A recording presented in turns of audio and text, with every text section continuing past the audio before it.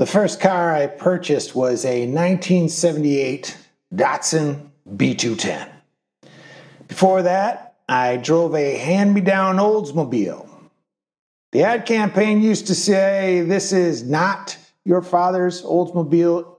Well, in my case, it was. Before that, it was his father-in-law's Oldsmobile. Before that, it was his brother-in-law's Oldsmobile. 1976 Cutlass Supreme. I don't know if you recall the 76 model, but if that car were any larger, it would have gravitational pull. Small imports would have gone in orbit around it. I used to say that the car was one of the few occasions where the word supreme might have been an understatement. But last week I saw for the first time the Grand Canyon.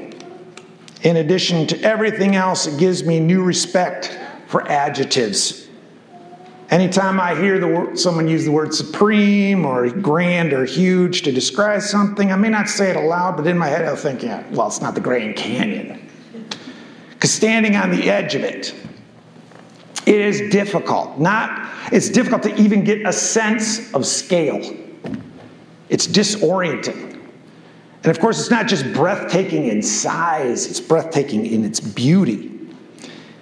It is truly the 76 Cutlass Supreme of natural wonders. Any attempt to take in the size and beauty of the Grand Canyon leads to thoughts about its age as well. And that too is disorienting. Trying to imagine the time before the Colorado began carving its path. Hominids apparently had yet to venture into that neck of the woods yet. So there's no one who can say, Grand Canyon, why in my day we called it average riverbank. In other words, for a few million years, this breathtaking sight took no one's breath away. It was just there. Humans not only happened upon it about 12,000 years ago. Now, if you think about what I just said, how often do you get occasion to say only 12,000 years ago? But when you visit the Grand Canyon, those are the kinds of things you say. To stand on the edge of the Grand Canyon is to know that your existence is a blip, potentially even a shorter blip if you stand too close to the edge. But it's not just our individual lives that are a blip.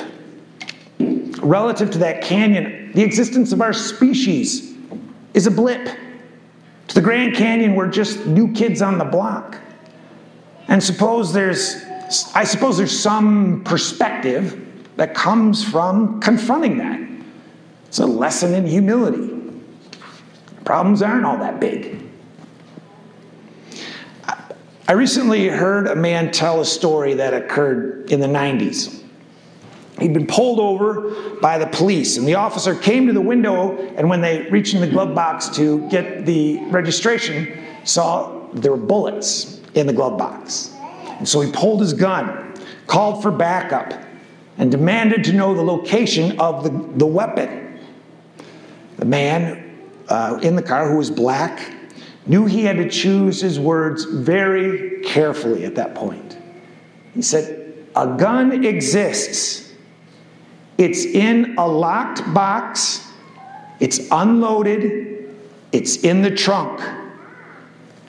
The officer demanded that he show him the gun.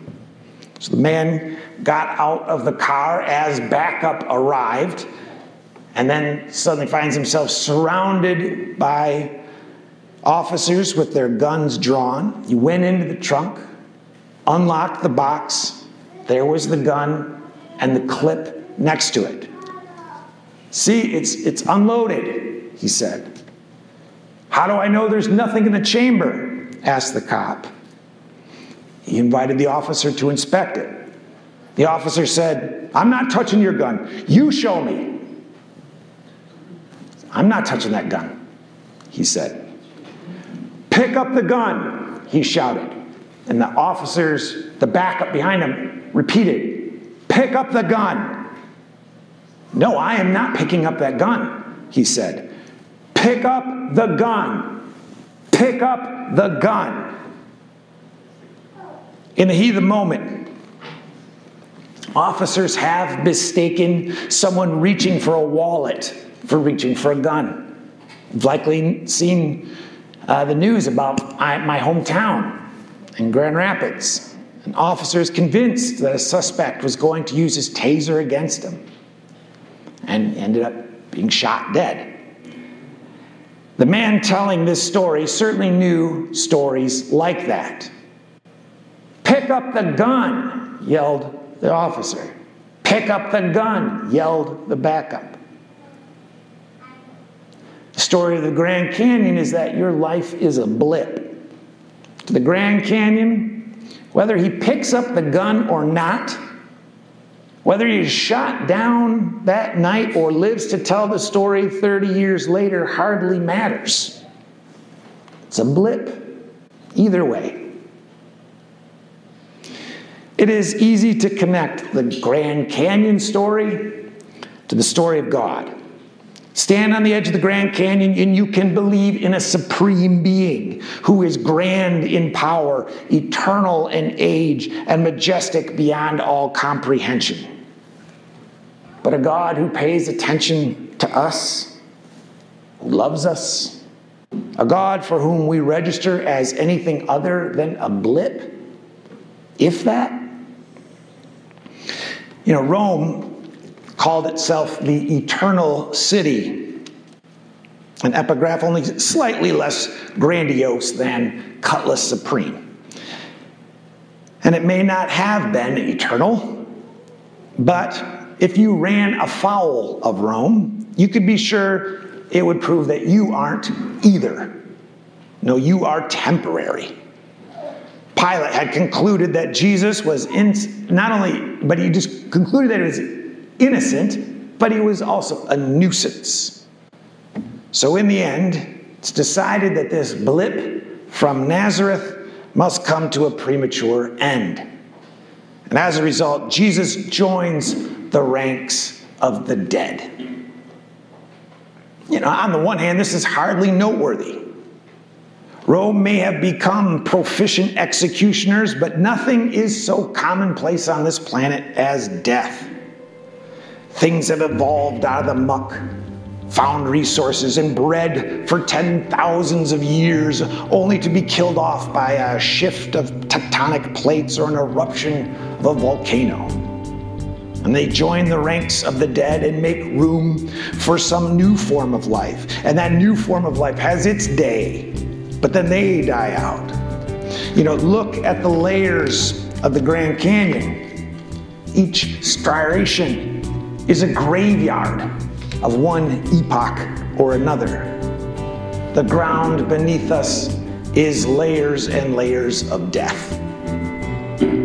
But the women, they're not quite ready to have that perspective on Jesus' death. They've come with spices. They can't change the reality, but they hope they can diminish the smell of it, make death less of an indignity. So they go to the tomb, but they don't find Jesus.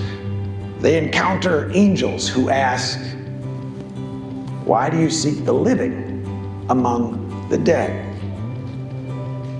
You want to say, "Excuse me, angels, are you not familiar with this planet? Among the dead? Regardless of where you look, the living are always among the dead." That's the story the Grand Canyon tells, and it is retold everywhere else. Death is everywhere. But that is not the story God is telling. God is always telling a story of life, even where there's death. God brings resurrection. And that story is told most boldly, most completely in Jesus, the living Jesus, victor over sin and death. No one is a blip, not in this story, because the storyteller is powerful and eternal and majestic and loving.